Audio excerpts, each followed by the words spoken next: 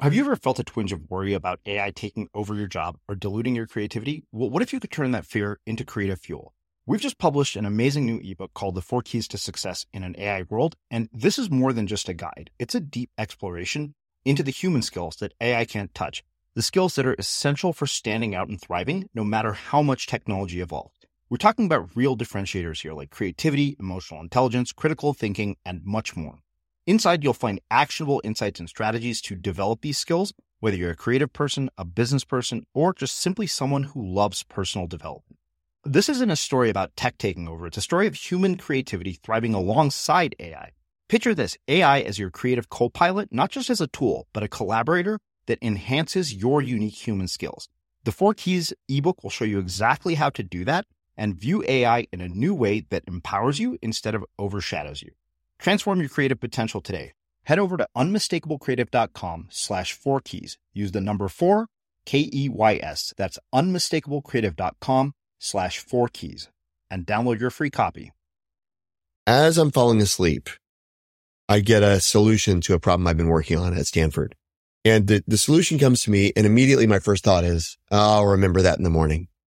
But then I thought, no, I should write it down. I should do my, I don't want to be a hypocrite. I want to keep telling people that they need to do this. And I kind of wrestled with myself, honestly, because for, 5 minutes, I'm kind of, chanting the idea to myself, seeing if I can remember it so I don't forget it, right? Finally, I roll over. I'm like, forget it. It's not worth it. I'm just going to write this thing down. So I write it down, kind of disrupt my sleep, right? I was comfortable. I got all the pillows situated, and messed all that up, wrote it down, and then I go to sleep. 15, 20 minutes later. Well, when I woke up in the morning, what's amazing is the idea was there. The first thing that I thought was this idea. And my first thought was, oh my goodness, I knew I'd remember it, right? But then my next thought was I looked at the notebook. The idea that I had remembered was different than the idea I wrote down. I had a second totally novel solution to the problem. And if you had asked me, if you'd put a lie detector on me, I would have sworn it's the same idea that I woke up thinking about, right? And so the point there is we overestimate our ability to remember. We overestimate our ability to hold these things. And so having a simple practice, as simple as keep a notebook by the bed, does wonders for our ability to solve problems in novel ways. I'm Srini Rao, and this is the Unmistakable Creative Podcast, where you get a window into the stories and insights of the most innovative and creative minds who've started movements, built thriving businesses, written best-selling books, and created insanely interesting art. For more, check out our 500-episode archive at unmistakablecreative.com. Jeremy, welcome to the Unmistakable Creative. Thanks so much for taking the time to join us. Thanks for having me. It is my pleasure to have you here. So I actually came across you by way of Leidy Klotz, our former guest, who wrote one of my favorite books, Subtract. And anytime another guest refers somebody, I almost never even have to read their bio or find out what they're about. I just say yes, because I always know it'll be good. But before we get into your work and your book, I wanted to start by asking you what you might think is an odd question, but I kind of see you as a social scientist. And that is, what social group were you a part of in high school? And what impact did that end up having on where you've ended up with your life and career?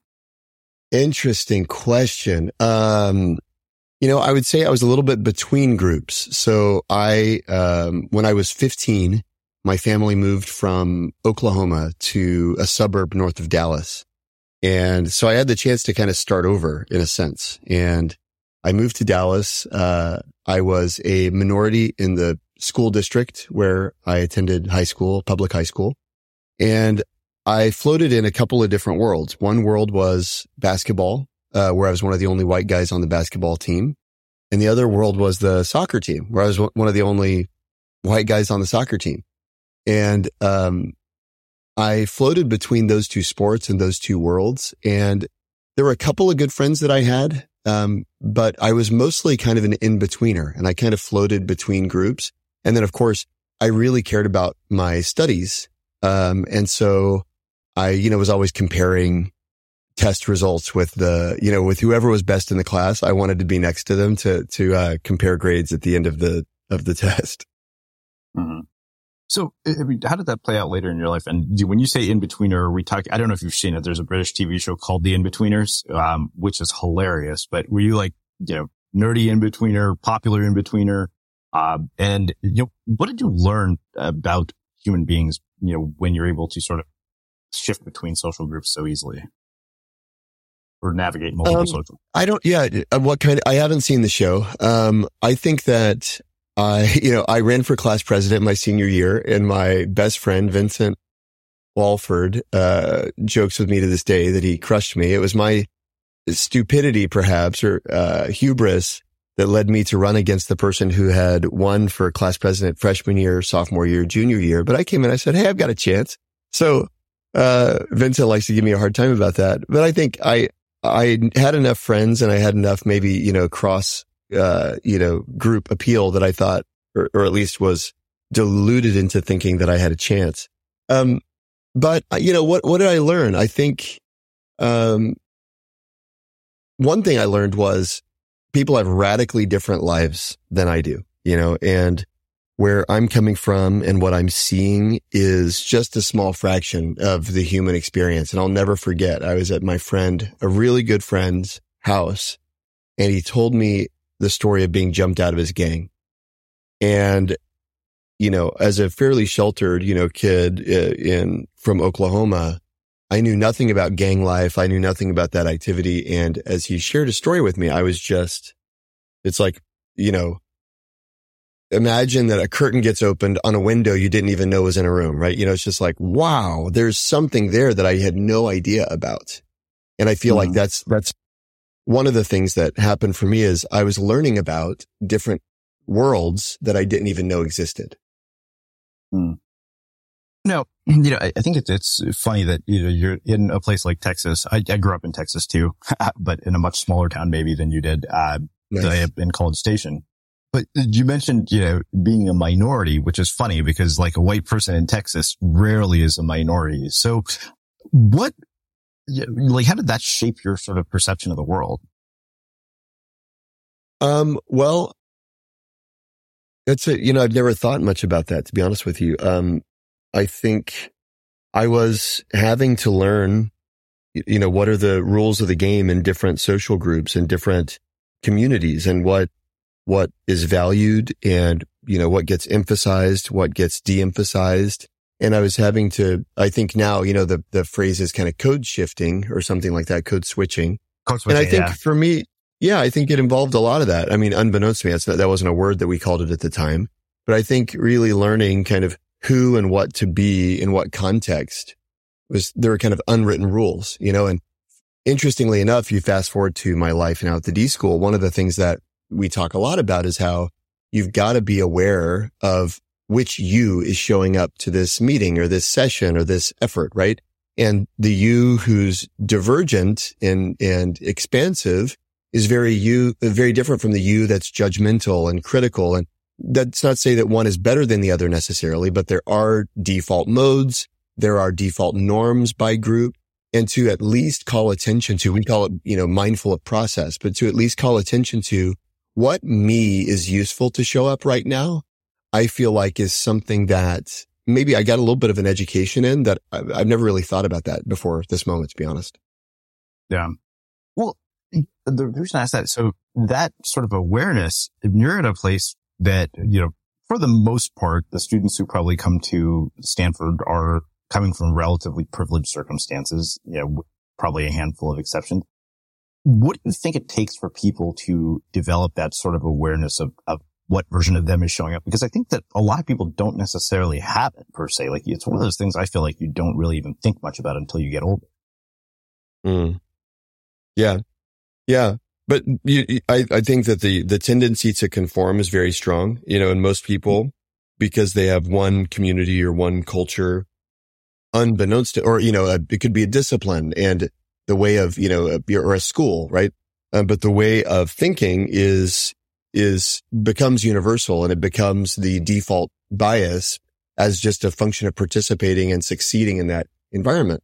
And so I think part of what makes the D school special actually is it's a school crossing of sorts. And so there's this kind of melting pot of disciplinary expertise, and the ways that lawyers approach problems are very different from the ways that mechanical engineers approach problems, which is very different than the way a journalist approaches the problem.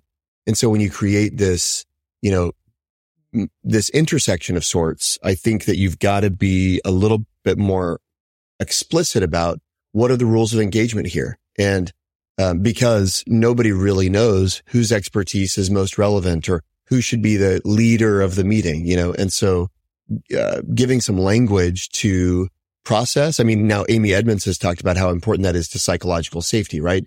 Having shared language, having shared context. When you're in a like community, that shared context can be implicit. When you come into a mixed environment, that shared context actually has to become explicit for folks to know how to behave. Yeah. Well, you're an athlete. So one thing I always wonder, particularly with people who play high school sports, is what kinds of things from your two sports did you learn that affected your life later? I mean, for me, it was music, and which, led to habits, discipline. In fact, I just, had dinner with my 9th grade band director after 30 years the other night. And I told him, I was like, you know what? I wouldn't be where I am if it hadn't been for you. You taught me what it meant to practice. You taught me, how to develop habits. And I feel like so many athletes kind of share a similar experience. Mom deserves the best, and there's no better place to shop for Mother's Day than Whole Foods Market. They're your destination for unbeatable savings, from premium gifts to show-stopping flowers and irresistible desserts. Start by saving 33% with Prime on all body care and candles. Then get a 15-stem bunch of tulips for just $9.99 each with Prime. Round out Mom's menu with festive rosé, irresistible berry chantilly cake, and more special treats. Come celebrate Mother's Day at Whole Foods Market. Millions of people have lost weight with personalized plans from Noom. Like Evan, who can't stand salads and still lost 50 pounds. Salads generally for most people are the easy button, right? For me, that wasn't an option. I never really was a salad guy. That's just not who I am. But Noom worked for me. Get your personalized plan today at Noom.com. Real Noom user compensated to provide their story. In 4 weeks, the typical Noom user can expect to lose 1 to 2 pounds per week. Individual results may vary. Hiring for your small business? If you're not looking for professionals on LinkedIn, you're looking in the wrong place. That's like looking for your car keys in a fish tank. LinkedIn helps you hire professionals you can't find anywhere else, even those who aren't actively searching for a new job but might be open to the perfect role. In a given month, over 70% of LinkedIn users don't even visit other leading job sites. So start looking in the right place. With LinkedIn, you can hire professionals like a professional. Post your free job on linkedin.com/people today. Here's a cool fact. A crocodile can't stick out its tongue. Another cool fact, you can get short-term health insurance for a month or just under a year in some states. United Healthcare short-term insurance plans are designed for people who are between jobs, coming off their parents' plan, or turning a side hustle into a full-time gig. Underwritten by Golden Rule Insurance Company, they offer flexible, budget-friendly coverage with access to a nationwide network of doctors and hospitals. Get more cool facts about United Healthcare short-term plans at uh1.com. Quality sleep is essential. That's why the Sleep Number Smart Bed is designed for your ever-evolving sleep needs. Need a bed that's firmer or softer on either side? Helps you sleep at a comfortable temperature? Sleep Number Smart Beds let you individualize your comfort, so you sleep better together. J.D. Power ranks Sleep Number number 1 in customer satisfaction with mattresses purchased in-store. And now, save 50% on the Sleep Number Limited Edition Smart Bed for a limited time. For J.D. Power 2023 award information, visit jdpower.com/awards. Only at a Sleep Number store or sleepnumber.com. As creators, we're always on the move. Whether it's a live podcast event, a pop-up shop, or a workshop, we're constantly interacting with community, and that's where Tap to Pay on iPhone and Stripe comes in. Imagine this. You're at a live event, a listener loves your merch, or a participant wants to sign up for your course on the spot. With Tap to Pay on iPhone and Stripe, you can accept their payments right there and then, right from your iPhone, so there's no extra hardware or no delays. Total game changer. It's not just for creators. Any business owner can do this. It's about making transactions smoother and much more personal, growing your business in your way. We've been using Stripe for our products and courses for a long time, and now with Tap to Pay on iPhone, you can take your business to the next level too. So visit stripe.com/tapiphone to learn more. Remember, folks, with Tap to Pay on iPhone and Stripe, your business is always at your fingertips. Yeah, absolutely. I mean, the sense that you can always dig deeper, I think is a pretty profound one. I'll never forget in soccer practice one day, our coach had us do a super hard leg workout. Like, probably the most difficult. We were doing squats and deadlifts and, we're working our quads, our hamstrings, our calves, everything. And then when we thought practice was over, he made us run the mile and we had to run it for time. And I'll never forget when I crossed the finish line, it was 5:35, fastest mile I had ever run up to that point, fastest mile probably I've run to this day. And it was after I thought I was done, And to me, that lesson has always stuck with me, that you have more in the tank. There's more that you can give. And the other thing I would say is, one of my coaches, I'll never forget, we're doing push-ups and you almost get to fatigue and you're ready to give up. And he basically said something to the effect of, this is when you start to build muscle. You're not building muscle when it's not hard. But now that you're at the point of fatigue, this is where you build muscle. And to me, it's a great metaphor for exerting effort in all sorts of arenas in business and life, is recognizing just because it's difficult doesn't make it wrong. In fact, it can make it much, much more rewarding, right? It's kind of the zone of proximal development, as educational psychologists call it. When you're right there at the edge of your comfort zone, that's actually when you're growing and developing. And I think sports kind of taught me to value that zone in a way that I hadn't, that I might not have known it otherwise, or maybe I would have learned it in another way, but that's how I learned it. Well, so I'm curious, what was the narrative about careers and making your way in the world around your parents' house? Because I feel like, people who end up at the D school or teaching there don't seem to have linear trajectories, like pretty much every single person that I interview. And, you just wrote a book about creativity. So all too well how pretty much nothing in life is linear, despite the fact that we're conditioned to think it is. Yeah.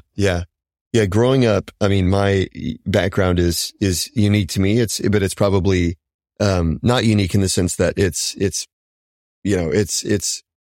weird, and everybody's background is weird. And we all think that we're the exception, and I'm exceptional to me, but everybody's exceptional. But my version of exceptional is my dad was a preacher, in Tulsa, and my mom was a waitress. She worked at, Steak and Ale, which was a kind of, steak, kind of like a precursor to Outback maybe.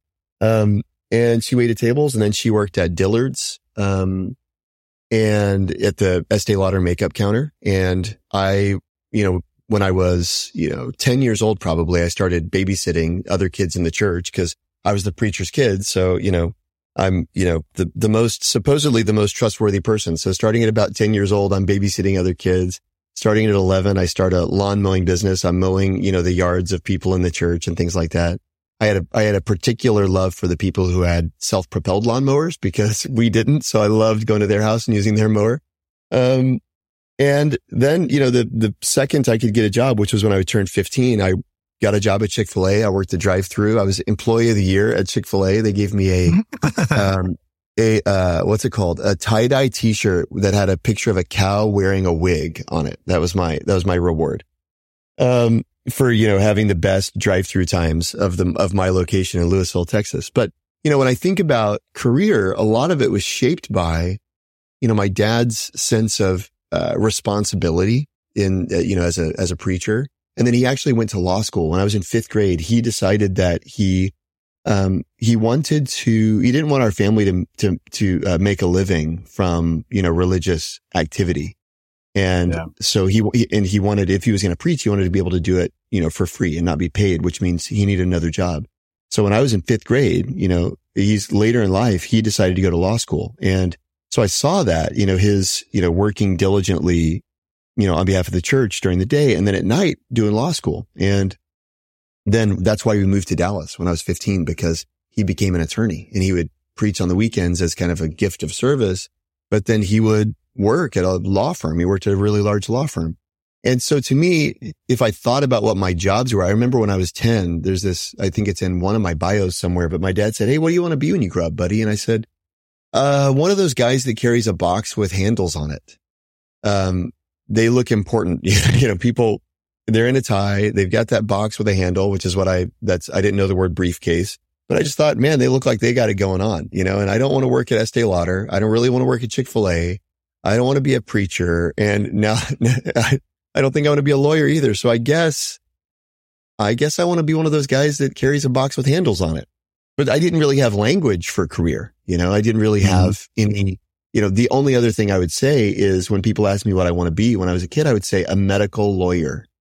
And it was just because it was the mashup of the two most prestigious things I knew. It's like medicine. Wow. It takes like 7 years to go to medical school, and law, it takes another 3. And people say, wow, that's a lot of school. And I'd say, yep. And to me, that was a validation that must be a good path because it involves so much work, Yeah. But I didn't have a view towards entrepreneurship. I didn't have an appreciation for creativity or anything like that until much later. And that's certainly not the fault of my upbringing or anything like that. It's just, that's not what I was exposed to. We know what we know. And so I would say it wasn't actually till I was in business school at Stanford, a long time later, that my world just got rocked by the number of potential career possibilities available to an individual. Mm-hmm. Yeah. So one last question. Growing up with a dad as a preacher, I feel like, I hear two sides of this coin, like where somebody is raised in a family where your religion is a big deal and they rebel like there's no tomorrow, or they just take to it and they're almost, fanatical about it. So how did that impact you? You mean in terms of which path I took, so to speak? Yeah. I mean, I guess you mentioned that you were seen as the most trustworthy sort of, person that people could leave their kids with. So how true was that? 10-year-old in the church, right? Yeah. Yeah. Did you get into the same kinds of trouble that all teenagers do, drinking, whatever, like certain things, or were some of these things just not part of your life because your dad's a preacher? Yeah, it's a good question. I would say some things were just not a part of my life because my dad was a preacher. Drinking was just totally off limits. And that's not to say that you can't break the rules. I'm the eldest, and I think generally probably eldest are more rule followers. So I don't, in every family it's different. And even in our family, different people take different paths. For me, I would say outwardly, there was definitely, obedience, and kind of adherence to the instructions that were given to me. And I think I was largely protected by that. But, inside in my heart, there was all sorts of rebellion and defiance, and there was all sorts of exploration, under the cover of night, so to speak, where, I was exploring and indulging desires that, I would say in my conscience, I knew were wrong, not because, my parents necessarily told me that or because our, faith necessarily spoke to those things directly. But I feel, like I'll never forget when I bought the, Dangerous Minds soundtrack, that song, Coolio, Gangsta's Paradise, and I would listen to it. I would listen to it on my headphones and I would feel so guilty, because I knew it's like, this guy's cursing. This is bad. This CD has one of those parental advisory labels on it. So there were things like that where, outwardly, I was very polite. I was very respectful. I was very obedient, but there were still, secrets. And I've since tried to live a life without secrets, live a life in the light as much as possible. But, I think that's part of our growth process as well. We're always kind of growing in our understanding of what that means, so, and that's a journey for me, just like anybody else. So what was the trajectory that led you to the D School and ultimately to writing of this book, of all the books that you could write? Yeah, I thought I wanted to do economic development. I had, when I was in college, I worked in Bolivia for a summer at a incubator, in a university in Santa Cruz, Bolivia. And that was really eye-opening for me, visiting entrepreneurs, visiting people trying to build businesses. And I didn't know much about it, honestly. But I was compelled by the opportunity. I was invited by a finance professor there, and I did that. And that was very interesting to me. And then a couple years later, before I went to business school, I spent the summer in Zambia working at an AIDS orphanage. And again, it was a very eye-opening experience. And I had this belief in, economic development and, poverty alleviation and things like that. And, but yet in my professional career, I had been a management consultant. I was working at a strategy consulting firm called Boston Consulting Group. And they had offered to send me to business school. And I thought, oh, great. Yeah, I'll come. And then they pay for it. They have this package. If you qualify per your performance at the firm, you can get sponsored to go to business school. You come back and work off your obligation after the next couple of years. And it's, I was really about, I chose my University of Texas, because it was the cheapest place and I got the best scholarship there. So I was always very, dad being a preacher, mom working at the mall, I was always very mindful of expenses. And so, got the cheapest kind of school opportunity I could, or best value perhaps. And then, I see an opportunity to go to business school, basically with a free ride. It's like, well, I've got to do it. That's the most responsible thing to do. And so I did that, which unbeknownst to me, I wouldn't end up continuing down that path. I didn't know that at the time, but one of the unintended consequences of that was knowing what job I was quote unquote going to do after graduation made me much more liberal in my search for a summer internship. So most folks in business school, especially if they're making a career pivot, they're trying to find jobs that are, their next field. If they want to go into hedge funds, they're like really looking for a job at a hedge fund or whatever, right? Well, because I already knew what I was going to do after school, I could be much more adventurous in my search. And so I basically said, to my wife and to the career counseling office and things like that, I want to work in the developing world. I believe in economic development. I want to work at a startup that's got venture funding, and I want to be doing some kind of good in the world. And I got connected with a really cool startup in India that had raised some money to basically sell solar powered lights to homes that live off the grid, that are burning kerosene in their homes in their rural areas of India. And that it kind of ticked all the right boxes for me. So I went there just to get this, diversifying experience in the developing world, thinking that long term, that's what I wanted to do. Well, when I got there, I'm working on spreadsheets, kind of typical MBA, business development stuff. And there are designers there working on the product. And I kept being compelled by what they're doing in their studio. I kept kind of finding myself wandering over there and being curious about it and asking questions about it. And, over the course of time, they started going, man, Jeremy, you're D-schooly. And I didn't know what that meant. I thought it was an insult. So I say, you're D-schooly. What are you talking about? And, they'd say, no. I mean, what that means is that you'd be a good fit at this place called the D-school. Have you been there? And I hadn't. They said, okay, you got to go check it out. You'd be a really good fit there. So in my second year of business school, when I came back to Stanford, I started taking my elective credits there at the D school. You can do that. You can, take classes as an elective. And I just fell in love and I realized, wow, there's a kind of work that's really hard, but that can be enjoyable, because the work I'd been doing prior to that was really hard and I didn't enjoy it. This work was still rigorous and challenging, which I valued because of my upbringing, but I really had fun doing it. I really relished the opportunity to do the hard work. And that was a kind of a light bulb moment for me when I realized that work can be hard, but rewarding, or hard and rewarding. And so at the end of that year, my second year, when I was supposed to go back to my consulting firm, the D school offered me a 1-year fellowship. They extended a 1-year program for me. They kind of have this faculty development program at the time where for a year you can take time and teach. And I reached out to my firm. I mean, this is 2009, so it's in the financial crisis. I don't think I realized how much leverage I had there, but they were happy to have somebody off their books for another year. And so I ostensibly joined for a year-long fellowship. And over the course of that year, it became so clear, wow, this is something special. And this is a unique contribution I can make that's uniquely suited to my personality and interests and abilities.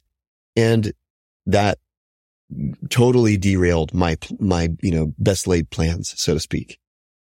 Wow. Well, let's get into the book. I mean, I think that, the thing that I loved about this book was that it was my creativity experience in a nutshell. As I was saying here before, the only reason I've ever written anything worth reading is because I write a lot. And you say that, what truly distinguishes our approach to creativity is its relentless focus on a concept we call idea flow. We'll define that term specifically in the next chapter, but the gist is that quantity drives quality. And the thing that I think that people resist is the idea that oh, I can create really, lousy stuff. You would not believe the amount of people that I hear tell me it's like, oh, well, I need to be inspired to write, or I need to do this and this. It's like, that's really not how it works. So let's talk about why that is. Like, why do people resist this whole concept of bad ideas? Because every single person you ever talk, even Seth Godin has said, he's like, the key to having lots of good ideas is to have lots of bad ones. Yes. Yeah, I think it's because it's really hard to separate quality from the word idea, right? I mean, anywhere I go in the world, there's a lot of cultural differences between, say, Japan and Israel, right? Huge cultural differences. But, I've had the fortune of getting to teach in both those places. And when I come and they say, hey, what are you going to teach us? And I say, I'm going to teach you how to come up with ideas. I get the same response, even though they're different cultures. You know what they say? They say, how do you come up with a good idea? They go, oh, who said anything about good? I didn't say I was going to teach you how to come up with a good idea. I said I was going to teach you how to come up with ideas. But the point is that it's so prevalent, this notion of good, we can't separate our concept of quality from the notion of an idea. And I think that that's part of what is challenging for people is when they think of ideas, they think about good ideas. They think about things that work. They think about things they like. And that's a mistaken notion, right? As Linus Pauling said, the Nobel Prize winning chemist, to have a good idea, you need to have a lot of ideas. And I don't think people really appreciate the difference between a good idea and a lot of ideas, or the need to have a lot of ideas to have a good idea, right? Yeah. Well, maybe one other thing you say is when attempting something new, we're fighting against the brain's bias. The problem when it comes to our ideas, however, is that we're terrible at telling apart the winners and losers until we've tried them. And, I can't tell you how many times I've experienced that. It's like, oh, this is going to be, some brilliant, blog post and crickets. And, when I'm just writing something that I'm curious about or, have no idea what it's going to do, like the handful of pieces that I've had go viral, I could have never predicted that was going to be the result. Wow. Yeah, I think that happens a lot. I hear that a lot. I had no idea that this piece was going to go viral. I had no idea that this video was going to be the one. And I think for folks who practice, who have an orientation around output, they can appreciate that they can't really predict the success of any one thing, but they can predict that doing lots of things will result in success. And what a lot of people, most people, if they're faced with a problem, they think in terms of what's the answer. Yeah. And that's just wrong. I mean, very few of us are mathematicians, right? Math problems maybe have one right answer. Although if you talk to mathematicians, they kind of burst our bubble and they go, actually, even math problems have more than one answer, which is just mind bending. But very few of us are mathematicians facing straightforward problems with only one solution. Most of us are facing problems for which there are 1,000 potential solutions. And this idea of just searching for the right answer, and whether we know it or not, whether we say that or not, that's actually what we do. That's a bias known as the Einstein effect, where we give up the search after finding a seemingly good solution. That prevents us from identifying better solutions. Yeah, absolutely. So let's actually talk about this framework, because I think the thing that I liked so much was that it was incredibly tactical. So you actually talk about sort of generating ideas. And of course, naturally, the thing that stood out to me the most is somebody who literally captures everything, especially now that I have a network thought-based note-taking tool like Mem, where you can, connect ideas with bidirectional links and capture ideas. You have spontaneous insight without having to take action. But you say this, and this is like probably one of my favorite highlights in the book, is I was like, oh, this is what anybody who does knowledge management needs to know. If you want to remember something, write it down right now in the moment. Show the brain that what matters to you by taking out that pen. Otherwise, even if you retain the core of an idea later, you'll have lost the context and detail that made it such a vital and interesting one when you had it. And that I think is so powerful, and yet people don't understand why. Because in my experience, it's always been, okay, what you're doing at this point is you're planting a seed and you just don't know when it will bear fruit. I mean, I have probably hundreds of half-baked ideas for blog posts. Some that I wrote a sentence about, some that I wrote like 2 sentences about. So talk to me about the actual sort of neuroscience behind this. Why is this so effective? How would you like to look 5 years younger? In a clinical study, people that had volume added with Juvederm Voluma XC in the cheeks perceived themselves as looking 5 years younger at 6 months after treatment. Look younger, feel like you. Add volume for lift and contour in the cheeks with Juvederm Voluma XC. Reverse signs of aging by adding volume to smooth laugh lines with Juvederm Volure XC. For important safety information and to find a licensed specialist, visit Juvederm.com. That's JUVEDERM.com. Not for people with severe allergic reactions, allergies to lidocaine, or the proteins used in Juvederm. Common side effects include injection site redness, swelling, pain, tenderness, firmness, lumps, bumps, bruising, discoloration, or itching. There's a risk of unintentional injection into a blood vessel, which can cause vision abnormalities, blindness, stroke, temporary scabs, or scarring. Talk to a licensed specialist to find out if it's right for you. Hold up. What was that? Boring. No flavor. That was as bad as those leftovers you ate all week. Keke Palmer here, and it's time to say hello to something fresh and guilt-free. Hello Fresh. Jazz up dinner with pecan-crusted chicken or garlic butter shrimp scampi. Now that's music to my mouth. Hello Fresh. Let's get this dinner party started. Discover all the delicious possibilities at HelloFresh.com. Hiring for your small business? If you're not looking for professionals on LinkedIn, you're looking in the wrong place. That's like looking for your car keys in a fish tank. LinkedIn helps you hire professionals you can't find anywhere else, even those who aren't actively searching for a new job but might be open to the perfect role. In a given month, over 70% of LinkedIn users don't even visit other leading job sites. So start looking in the right place. With LinkedIn, you can hire professionals like a professional. Post your free job on linkedin.com/people today. Hey, it's Ryan Reynolds, and I'm here with Keith, co-star of my upcoming film, If, only in theaters May 17th. Do you want to tell people the big news? All right, I'll do it. Sign up now and you'll get unlimited for $15 a month and 6 months of Paramount Plus Essential Plan on us. MintMobile.com/switch. Upfront payment of $45 equivalent to $15 per month. Unlimited over 40 gigabytes per month. Face lower speeds. Videos at 480p. Active Mint customers by 531.24 get 6 months of Paramount Plus Essential Plan. Auto renews after 6 months. Offer ends May 31st, 2024. Separate Paramount Plus registration required. Terms and conditions apply if rated PG. Life is full of awesome what-ifs, and some not so much, like unexpected medical costs. That's why United Healthcare provides Health Protector Guard fixed indemnity insurance plans to supplement your primary plan and help manage out-of-pocket costs. Learn more at UH1.com. As creators, we're always on the move. Whether it's a live podcast event, a pop-up shop, or a workshop, we're constantly interacting with community, and that's where Tap to Pay on iPhone and Stripe comes in. Imagine this. You're at a live event, a listener loves your merch, or a participant wants to sign up for your course on the spot. With Tap to Pay on iPhone and Stripe, you can accept their payments right there and then, right from your iPhone, so there's no extra hardware or no delays. Total game changer. It's not just for creators. Any business owner can do this. It's about making transactions smoother and much more personal, growing your business in your way. We've been using Stripe for our products and courses for a long time, and now with Tap to Pay on iPhone, you can take your business to the next level too. So visit stripe.com/tapiphone to learn more.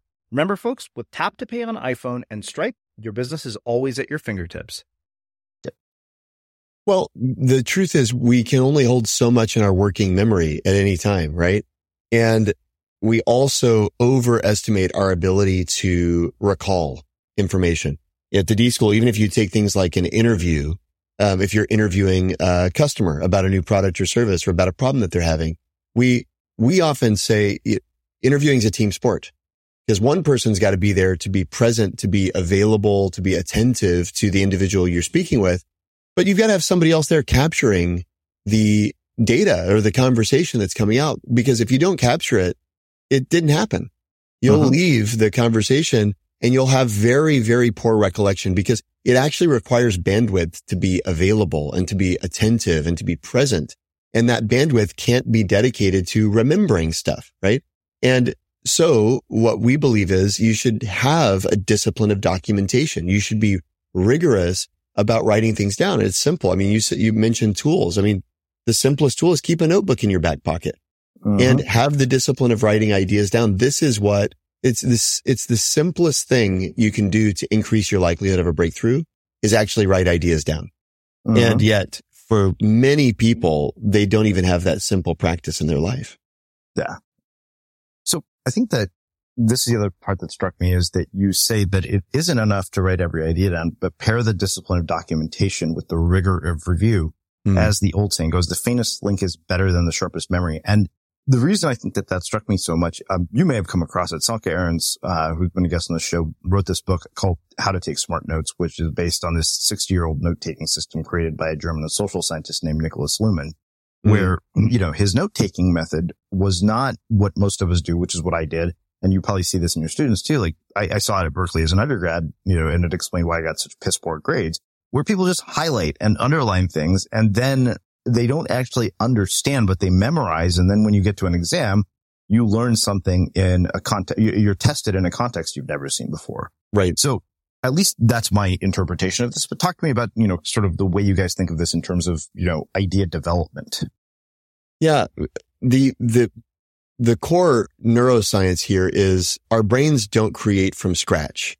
If you think about an idea, we're not creating something from nothing. And if you think that that's what an aha or an idea is, then you're going to be a breakthrough is more like a break-in. It's going to catch you off guard. It's going to surprise you. But if you start to realize that ideas are simply combinations of things you already know or things that you're learning, then all of a sudden you go, wow, you start to really value those collisions. That's what Arthur Koestler called creativity, the collision of apparently unrelated frames of reference. And so you've got these notes, for example. Well, you can collide them even with your own brain, and the me of next week that reads through some of my ideas is very different than even the me that wrote them down, the context I'm dealing with, the problems I'm dealing with, the questions I'm trying to answer. And so there's always possibilities for new connections. And so if you think about being diligent to review your notes on some kind of regularity, you should look through your files. You should look through your notebooks and reassess the potential connections there, and connections being the definition of ideas. Reassess the fruitfulness of potential connections to new work, to new relationships, to new problems, to new questions, etc. And some of the most disciplined and diligent entrepreneurs that we know, take Henrik Werdelin, for example, founder of BarkBox and Prehype, a really successful venture firm. Henrik is always keeping a notebook. He says he fills a notebook every 10 days to 2 weeks. But then what he does is fascinating. He'll read through the notebook. He takes out his next notebook and he transcribes whatever's most interesting from the past notebook onto the first page of the next notebook. So that he can make peace with and throw away the old stuff. But he's kept the stuff that he feels like is relevant, that really matters, etc. And then he's got that record. And so he's just got this kind of revolving process. But he doesn't just do that. He said, he has a rule. We tell the story in the book, but he's got a rule with his wife that the only technology that he's allowed to have in the bedroom, because he's always got, technology going like we all do. He can have a Google Home device because he knows he has ideas, and his wife, says no phones in the bedroom. But he can summon the Google Home device and he can say an idea and it sends it to an email and a Trello board for him to review later, right? Yeah. But the point is, he's so thoughtful and so disciplined about capturing. He said, honestly, 60% of the stuff that I say, I don't even know what it means. It doesn't even make sense to me, but it doesn't matter because so much of the stuff that I end up documenting, I would not have remembered. I had a personal experience as I started studying this where, I learned it's really valuable to keep a notebook by your bedside table because at night you process in unexpected ways. The brain, sleep is kind of this amazing ability to synthesize information and connections. And sometimes you wake up with fresh thoughts, and sometimes you go to bed, even as you're falling asleep, fresh connections will form. Well, I've got this notebook by my bedside table, and I kind of have a desire to not be a hypocrite. So if I discover a tactic or tell somebody to do something, I need to do it myself. So I've been talking about the value of having a notebook by your bedside table. And then as I'm falling asleep, I get a solution to a problem I've been working on at Stanford. And the solution comes to me, and immediately my first thought is, I'll remember that in the morning. But then I thought, no, I should write it down. I should do my, I don't want to be a hypocrite. I want to keep telling people that they need to do this. And I kind of wrestled with myself, honestly, because for, 5 minutes, I'm kind of, chanting the idea to myself, seeing if I can remember it so I don't forget it, right? Finally, I roll over. I'm like, forget it. It's not worth it. I'm just going to write this thing down. So I write it down, kind of disrupt my sleep, right? I was comfortable. I got all the pillows situated, and messed all that up, wrote it down, and then I go to sleep, 15, 20 minutes later. Well, when I woke up in the morning, what's amazing is the idea was there. The first thing that I thought was this idea. And my first thought was, oh my goodness, I knew I'd remember it, right? But then my next thought was I looked at the notebook. The idea that I had remembered was different than the idea I wrote down. I had a second totally novel solution to the problem. And if you had asked me, if you'd put a lie detector on me, I would have sworn it's the same idea that I woke up thinking about, right? And so the point there is we overestimate our ability to remember. We overestimate our ability to hold these things. And so having a simple practice, as simple as keep a notebook by the bed, does wonders for our ability to solve problems in novel ways. Well, let's talk about the two cognitive biases that you bring up. And I think that'll make a perfect segue into the idea of experiments and mining for perspectives, because I think these biases probably affect those two things. Now I'm starting to see why you put these things in this order. You talked about the anchoring bias and the creative cliff. So talk to me about what those mean for people who are, not familiar with these ideas. Well, anchoring bias, it's one of the most foundational cognitive biases. And basically it suggests that early thoughts tend to have a disproportionate weight on later thoughts, and it's the root of the Einstein effect I mentioned earlier. It's the reason why we give up brainstorming I read once it said that the average brainstorm yields 2 ideas, right? Because we tend to anchor, and everything that we do we just recur back to that first thing we thought of. And furthermore, there's another study called the Primal Mark conducted by a researcher named, Jonathan Berg. And he found that the early ideas that a team had affected the ultimate trajectory of a brainstorm in terms of its novelty and usefulness, which is to say early ideas matter. Okay. So that's kind of the anchoring bias, or not that they necessarily should, but that they do matter. They do have an effect on a team. The creative cliff is fascinating because what that study showed is that people systematically underestimate how long their creative ability will persist. Meaning, if you give them a challenge and you ask them, over what rate will the creativity of your solutions degrade, there's almost a clip, that they perceive at some point in time, they're just out of creativity. It just drops precipitously off a cliff. And yet the paper is actually called the creative cliff illusion, because the truth is, as they study it, it's not true.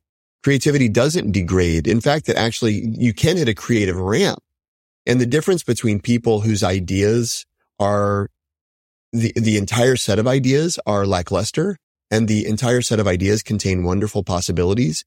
One of the biggest predictors of what the difference would be is what a person's expectation is of when good ideas will come. Meaning the researchers asked people before they started, when do you expect your best ideas to come? Do you expect them to come early? Do you expect them to come late? People who expected good ideas to come early tended to have worse ideas overall. People who expected good ideas to come late tended to have more ideas for sure, but also better ideas overall, which is to say it's, our expectations have an enormous impact on the quality of the solutions that we generate. But for most people, because they're just looking for the one right answer, they don't even enable themselves to bypass anchoring or to hit the creative ramp, because in their mind, they've already got the answer. It's funny you say that, because I was thinking about my 1,000-word a day, writing habit. And I often find that, the first 700-800 words would be crap. And then suddenly I would get to words 750. And I'm like, wait a minute, this is the idea. And next thing I know, I churn out 1,500 words, which becomes an article in 20 minutes. That's awesome. That's fascinating. So I think just makes sense. You gave me the science behind it now. And I think also being aware of that is hugely liberating, right? That's hugely empowering, because you go, I'm going to sit down and do the work, not because I have the idea, but because the idea comes from the work. Yep. Right. Totally. And that's, I don't that as a writer. If I sit down and do the work, the idea comes. I don't think people have the same appreciation when it comes to what's the answer to this HR problem. Right. Or what's the answer to this financial services problem. They're thinking about the answer. but you didn't say, what are the 1,000 words? You said, I'm going to generate 1,000 words. And what I've discovered, as you said, is over the course of time, wow, 750 words in, I discover what the point is, and then I'm off to the races. Very few people give themselves the opportunity to get metaphorically speaking, 750 words into anything. Mm-hmm. Let's talk about experimentation. This is one of those things, that has hugely influenced everything I've done, because I think everything I've done starts out as what Peter Sims calls little bets, like one by one. And it's funny because you look at some of the most prolific creators, all of them are experimental innovators, from Chris Rock to, even people at Apple, and yet I think, when I hear people telling me they're about to dump a ton of money into something that has no demand or hasn't been proven, I'm like, oh God, this is doomed. And I've made that mistake myself.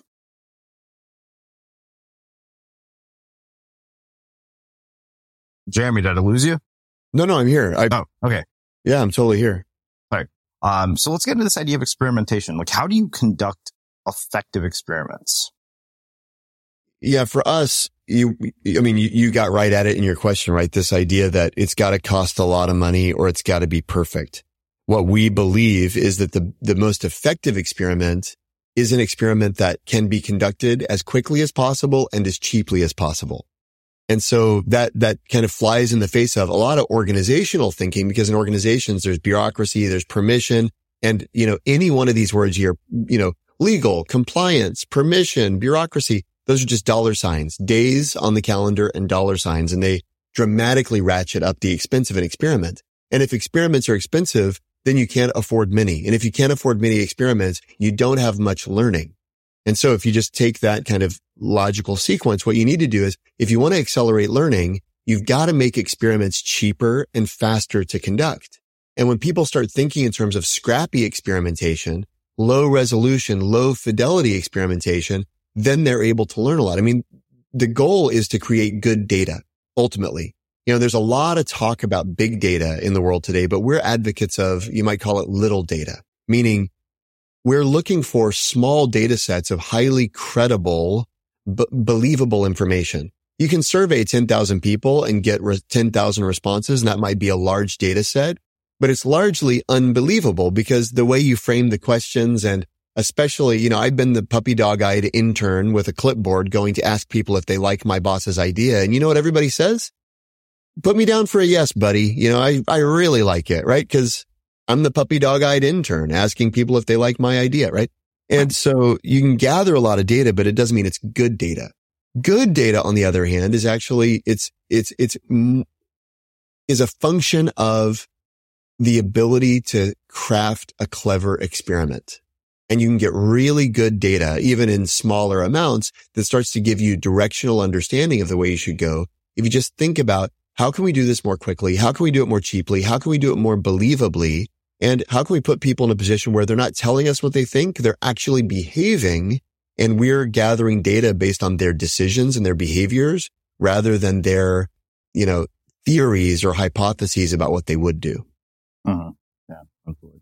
Well, let's get into this idea of mining for perspective, because you offer a number of different tactics for mining for perspectives. And there's so many that we probably won't have time to get into all of them, but there are a couple that caught my attention. Let's start with assumption reveal. What is that and how do people use it? Reversal. Assumption reversal. Assumption reversal, sorry.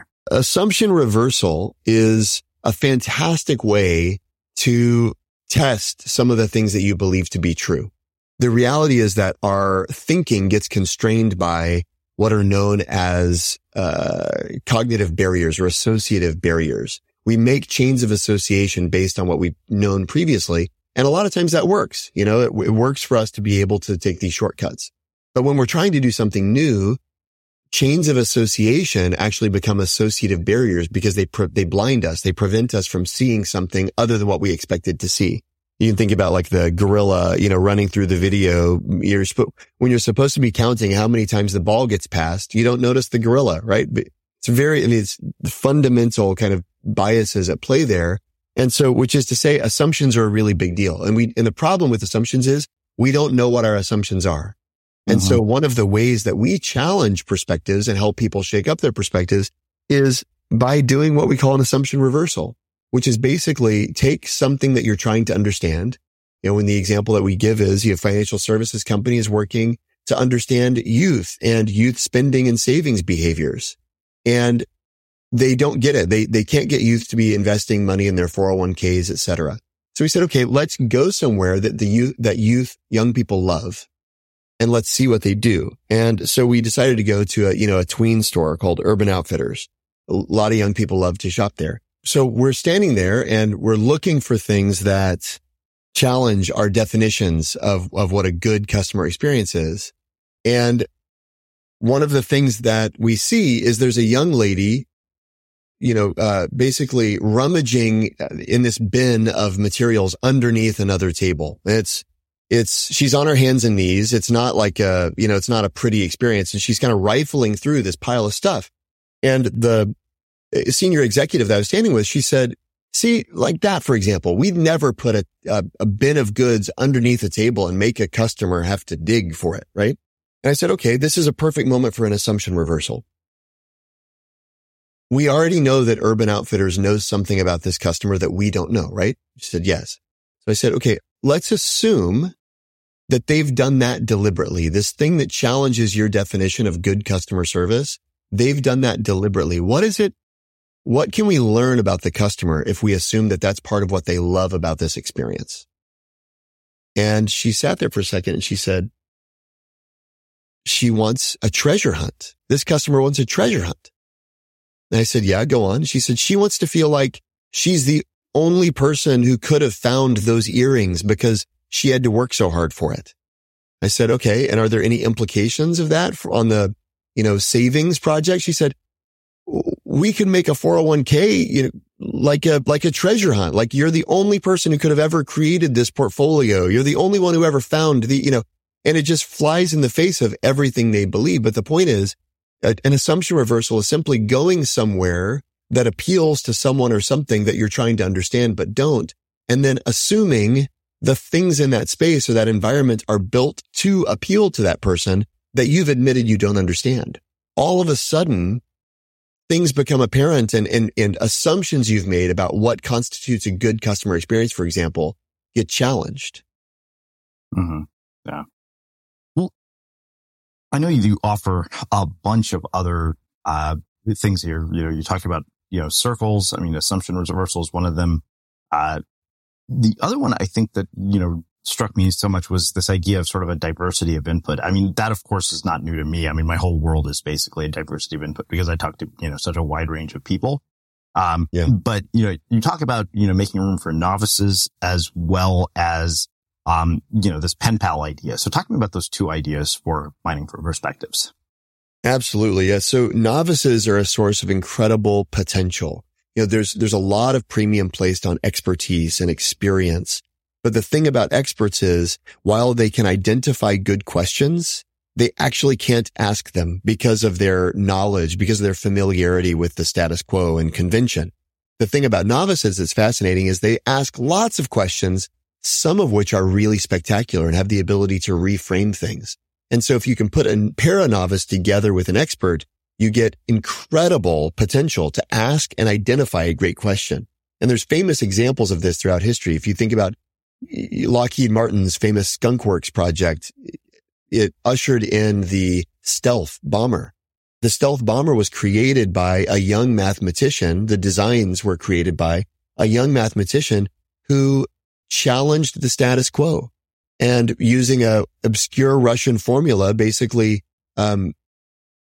created a design specification for an aircraft that totally challenged what everyone in the aviation industry thought could fly. I mean, one of the aeronautics engineers at Skunk Works said, this guy should be burned at the stake. I've got slide rules older than this kid. Who is he to tell us they called the stealth bomber the hopeless diamond for a long time because everyone was convinced it wouldn't fly, right? But the point is, it took someone who doesn't know what's not possible to challenge the convention. Linda Hill is an exceptional professor at Harvard Business School. She's the chair of their leadership program, and she's written a lot of great books. And when we interviewed her, she told us she always invites a 23-year-old to be a part of her writing team because they challenge her. She, and we're sitting there talking to her, and she said, and she turned around at her desk and she grabbed a pencil sketch of an octopus. She said, for example, the 23-year-old on my writing team for this current project gave me this sketch because she believes it's a metaphor for organizational life. What does this make you think of? And I was kind of dumbstruck in that moment because Linda Hill's an esteemed professor. She's an amazing researcher and academic. And yet, not only does she value a novice enough to put one on every writing team she's a part of, she also values a novice enough to put an artifact that she doesn't understand in the Zoom frame to provoke new conversations with new collaborators, right? And to me, that being thoughtful about including a fresh perspective is a radically unfamiliar approach to a lot of people. Most people want to optimize for experience.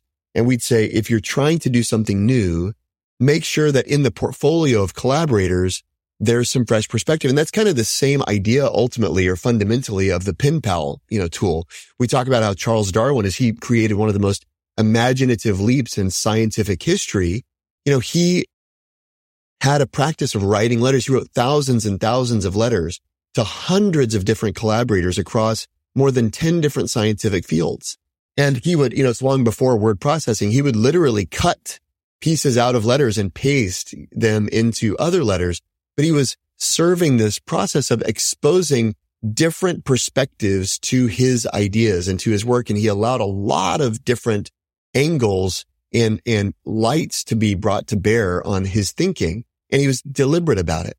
And a lot of us, we go into a dark hole, into a dark tunnel to sit and focus. And what we say is when you're in need of a fresh solution, you should be looking up and saying, who can I talk to? What can I try? Where can I go to look? And that's generally speaking an attitude around seeking input. Inputs are what drive the outputs of our thinking. And yet when someone realizes they need a new output, very few people other than designers think in terms of seeking new inputs as a part of that process. Yeah. Well, I think, with a contrast to that, you talk also about the fact that your creative breakthroughs occur when we stop struggling. So let's talk about sort of the different forms of tactical withdrawal. Yeah, it's very counterintuitive to those of us who are kind of type A, straight A. I spent a lot of late nights just doing the homework, as we talked about earlier. And so for me to discover, take Danny Kahneman and Amos Tversky, two of the most breakthrough thinkers in psychology. They rewrote the laws of economic theory with some of their research. I mean, just really breakthrough thinkers. If you look at what they did, and their work output is a series of wildly inventive experiments. They are crafting wildly inventive experiments that challenge some of our fundamental beliefs about human behavior and human nature. Well, how did they get to that wildly creative output? Well, if a researcher asked Amos Tversky one time, how do you and Danny keep doing it? Keep designing these amazing experiments? He said, the secret to doing good research, and that's his field, but you could put any one of our fields in that blank, right? The secret to doing good teaching, the secret to doing good product development, whatever it is, right? The secret to doing good research is to always be a little underemployed. He said, you waste years when you can't waste hours. And he was referring to the fact that he and Kahneman would take these long kind of ambling walks along the paths at Hebrew University where they were rising stars there in Jerusalem. And to their department, they were derided as they were wasting time, right?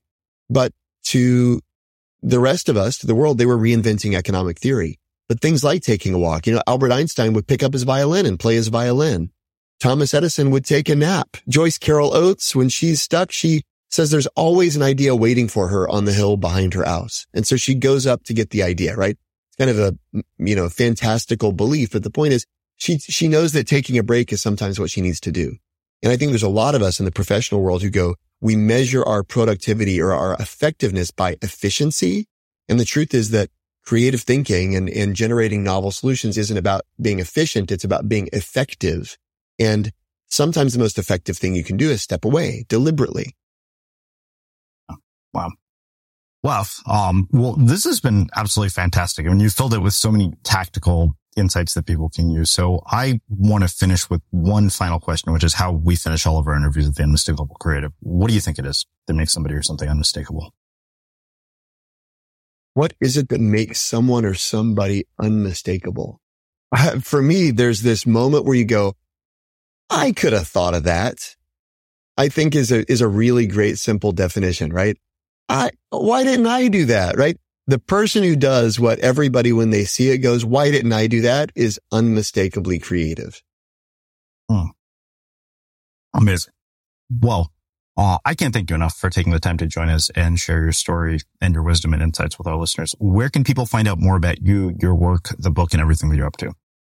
Yeah, thanks. I would say we've got a great book website, ideaflow.design. If folks head there, we've made a free bonus chapter available called How to Think Like Bezos and Jobs, a couple of our favorite breakthrough thinkers. So you can check that out on ideaflow.design. And then I also blog every day on my own personal website, jeremyutley.design. And I share tips and insights and counterintuitive insights from my own study and practice of creativity there. So jeremyutley.design, ideaflow.design. And also I'm on Twitter. Folks can follow me on Twitter as well. Amazing. And for everybody listening, we will wrap the show with that. Ever catch yourself eating the same flavorless dinner 3 days in a row? Dreaming of something better? Well, HelloFresh is your guilt-free dream come true, baby. It's me, Keke Palmer. Let's wake up those taste buds with hot, juicy pecan-crusted chicken or garlic butter shrimp scampi. Hello Fresh. Stop dreaming of all the delicious possibilities and dig in at HelloFresh.com.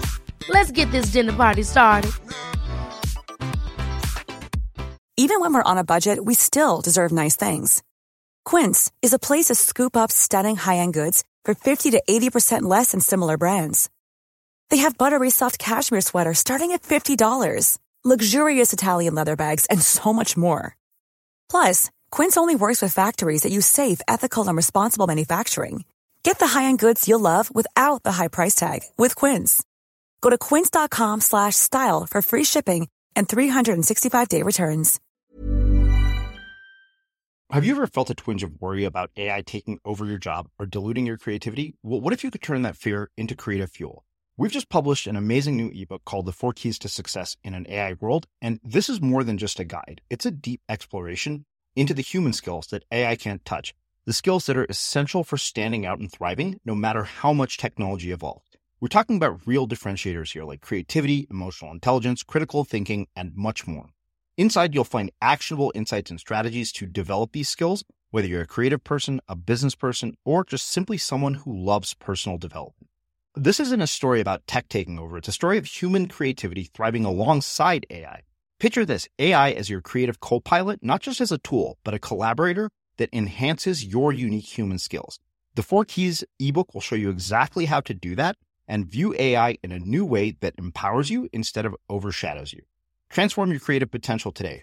Head over to unmistakablecreative.com/4keys. Use the number 4, KEYS. That's unmistakablecreative.com/4keys and download your free copy.